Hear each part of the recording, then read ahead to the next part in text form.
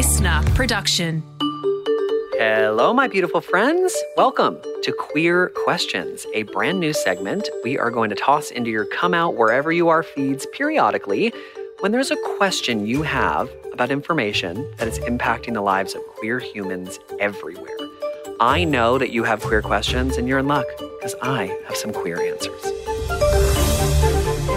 Today, we are going to be talking about monkeypox because it's an issue that everyone's talking about right now, and it is deeply affecting the lives of queer humans everywhere. Specifically, I want to answer a question that I have seen on the internet a lot.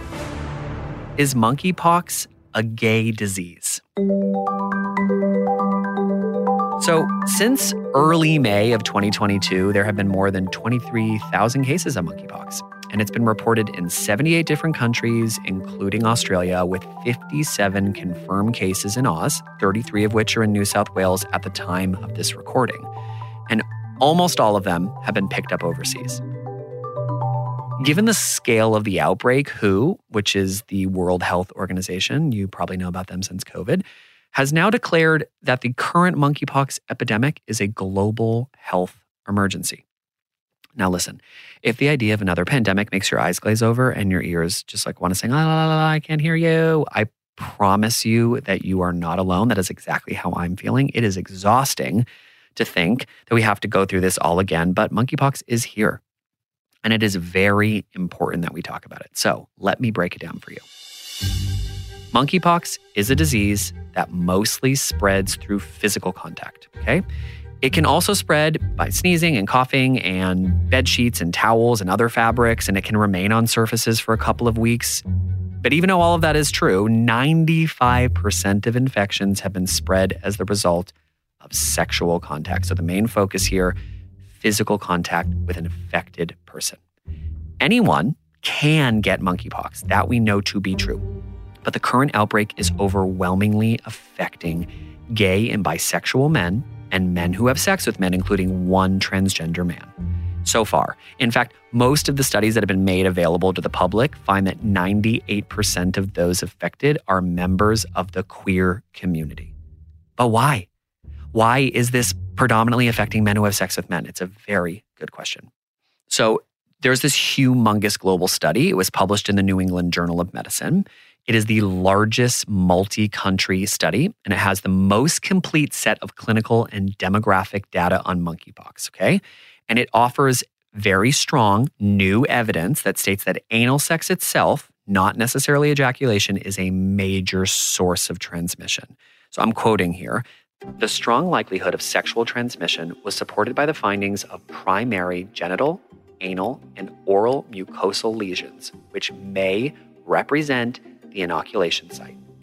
The finding that 95% of cases have been transmitted during sex provides reassurance that this outbreak is primarily caused by very close contact and may explain why it's been largely limited so far to dense social networks of men who have sex with men. So, this monkeypox virus, just so you're aware, is a part of the same family as smallpox and chickenpox, and there's very similar symptoms. So you can have fevers and chills and coughs and sore throats. And most notably, this is what the press talks about a lot, the symptoms are accompanied by this rash, which appears in blister form on your face, genital, chest, back, hands, and feet. And that is how it's spreading. Some people do experience these sores in their mouths and their anus. And for most people, this disease is going to just resolve itself in 2 to 4 weeks. That being said, there are some serious cases it can occur with a fatality ratio hovering in the 3 to 6% range. Treatments and vaccines, they're known already, thanks mostly to the smallpox eradication program, then they've even been updated in recent years. But there has been this huge challenge in getting access to it. There have been people waiting in long lines or not being able to get it before trips that they were going on in the States. And part of the reason for this is that smallpox had been eradicated. So we didn't have like stockpiles just laying around here in Australia. And even though it's in the same family as chickenpox, which we know how to cure, the chickenpox vaccine just doesn't work for it.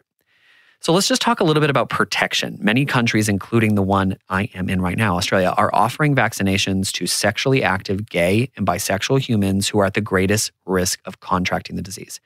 Used prior to exposure, research suggests the vaccine can provide around an 85% protection rate.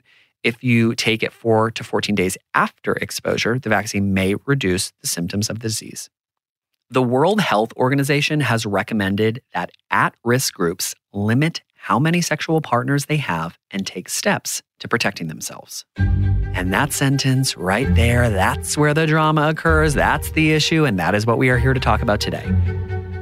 We know at large that public health messages are most effective when they target people who are at risk, right? That makes sense. If a bunch of redheads are getting sick from a specific disease, you think we should tell all the redheads. But in this case, those at risk are members of a marginalized community that have already experienced decades worth of discrimination thanks to HIV and AIDS. This community has had their sex lives, the intimacy of their life dissected, mostly by heterosexual and cis people, for decades. And this has caused globally intense fear of stigmatization. And that has meant that there's been a big delay in messaging globally and at times inconsistent advice from neighboring health bodies. That is so problematic. Public health authorities typically and historically have emphasized safe sex, right? Not abstinence to prevent the spread of disease. We've learned a lot in the last couple decades, but scientific reviews have supported that abstinent-only education does not work in preventing transmission of STIs. So monkeypox is presenting a brand new challenge for a brand new era, right? We have all of HIV and AIDS that we've learned from, and then we've just experienced COVID. So experts are on edge. They're nervous if they just deliver the information to the specific group of people that it's going to cause all the stigmatization and take us back multiple decades. And then you have other health officials that are saying you have to have the courage to just tell people to stop having sex. That is going to save lives. Gay rights activists are very concerned that the messaging is going to embolden escalating attempts by the religious right to drive gay people out of public life. If you're listening to this, you're probably already aware that there have been movements all around the globe to take books about us out of schools, to ban discussions about sexual orientation from the classroom, and to take movies, just like take queer parts out of it, rip them right out from entire countries. So it's already happening, and gay rights activists are concerned this on its own is going to take us back even further. So what do we do? Seriously, how do we not repeat the problems of the past while still taking a step forward? So some believe the messaging needs to be hyper-focused, go after educating, targeting gay men. Where are they? Go to their dating sites, go to STD clinics, go to sex apps, and give them the information they need to hear. If the goal is to save lives, then this would make sense, right? Disregard any concerns of moral judgment. Don't even think about the religious right and just focus on communicating all the data to the people who need to hear it. And then some, including Dan Savage from the United States, just believe it's too late. You should have targeted us way back in May and you haven't, and now it's just going to spread. And then finally, there's just this other group that believes because the infections are in fact occurring in both women and children, though it is an extremely small number, that this is not a gay issue. This is a human issue. And because it is a human issue, the messaging should be consistent, though it's a little more expensive, and delivered to anyone at all who might have the potential, no matter their sexuality, of catching the disease. The problem is queer men and health officials and straight humans just aren't in agreement. They don't know what the best approach is. And unfortunately, we're having all of these huge conversations, these complicated conversations, while the disease is spreading. There's one thing I think everyone agrees on. I mean, most people, maybe not the religious right. It's that we should deliver this information without stigma. It needs to be moral-free, non-judgmental. Just pass the information along to the people who need to hear it. Don't demonize them. Don't criminalize their sex. Don't even talk about how you feel about it. Just put the message out in hopes of keeping the community safe. Personally, I've been thinking about this a lot the last couple of days. I want the information delivered directly to me. I do not care about stigmatization. Because I know deep in my veins that homophobes, are they going to use this against us? Of course they will. But they're always finding reasons and things to use against us. They will find a way. My top priority as a human who would like to keep our community safe, I just want the information out there. I want every single person who is likely to be affected by it, and right now it seems to be the queer community. We need access to it. I really don't think we should be making health and policy decisions based off of a fear of what some people might do with that information. If our community is getting sick, we have to be told that directly. Don't mince words. My husband was listening to a program 2 days ago about it, and never once did they mention what community needed to hear the information. He just kept hearing the community at large being affected by it. So what are people supposed to do? Go and Google who the community is and then find out? If you're having a conversation about it, you have to address it. I understand that there are other people who disagree, but this is my personal opinion. You got to address the data. And this is what the data says. So if the recommendation is to decrease sexual partners and have safer sex, even if this recommendation is going to plant a small seed in other people's heads that we might be a promiscuous bunch, I still think we just need to be given that information.